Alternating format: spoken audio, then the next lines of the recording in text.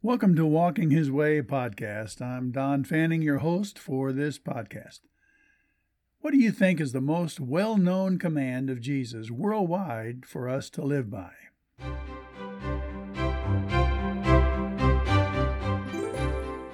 It's treat others as they should treat you. Luke 6:31 says, treat others in the same way that you would want them to treat you. It's called the Golden Rule, but this is not the gospel. That is, no one will ever get to heaven by following the Golden Rule or even the whole Sermon on the Mount. These sermons are policies for living out the Christian life today. The teachings in this context focus on our attitudes. These are Christ-like dispositions, not legal duties.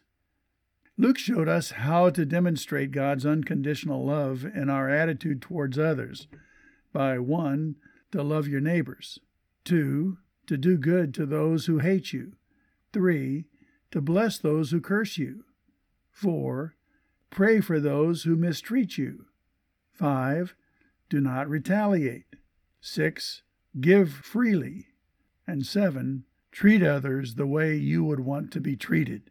Chapter 6, verse 31. All of those other commands had just come the verses before this. The disciples were exhorted to have the same merciful attitude towards others that God had towards them. Relationships, you see, are built on trust, and that is that each party will protect the interests and the needs of the other. The secular tendency towards reciprocity as the basis for social relationship is motivated by the need for a selfish personal benefit in return for doing a favor. That is, one acts in a generous way in order to make friends so that the favor to them can be returned in the future.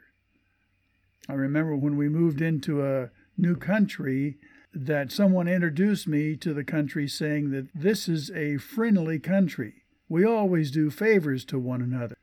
And now I know what that means. It means we do a favor so that we can get a favor back.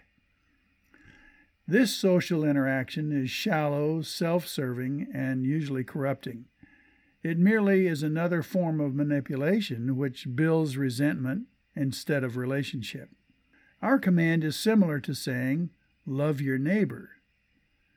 The present tense imperative means to be continuously producing or causing something to happen, especially for the benefit of another person in this context, without looking for personal return or personal benefit. The Golden Rule has no restrictions, because love is not dependent on the response of the other person. Our actions towards others should not be determined by their reaction to us. Our objective is to reflect the attitude of God towards others. His patience, love, forgiveness, and commitment and care for sinners become our attitude at all times and towards all people. Pray like this: my Savior, thank you for your unconditional love for me, especially when I do not and have never deserved it. Your example from your word is ever before me. Keep me remembering how you care for others.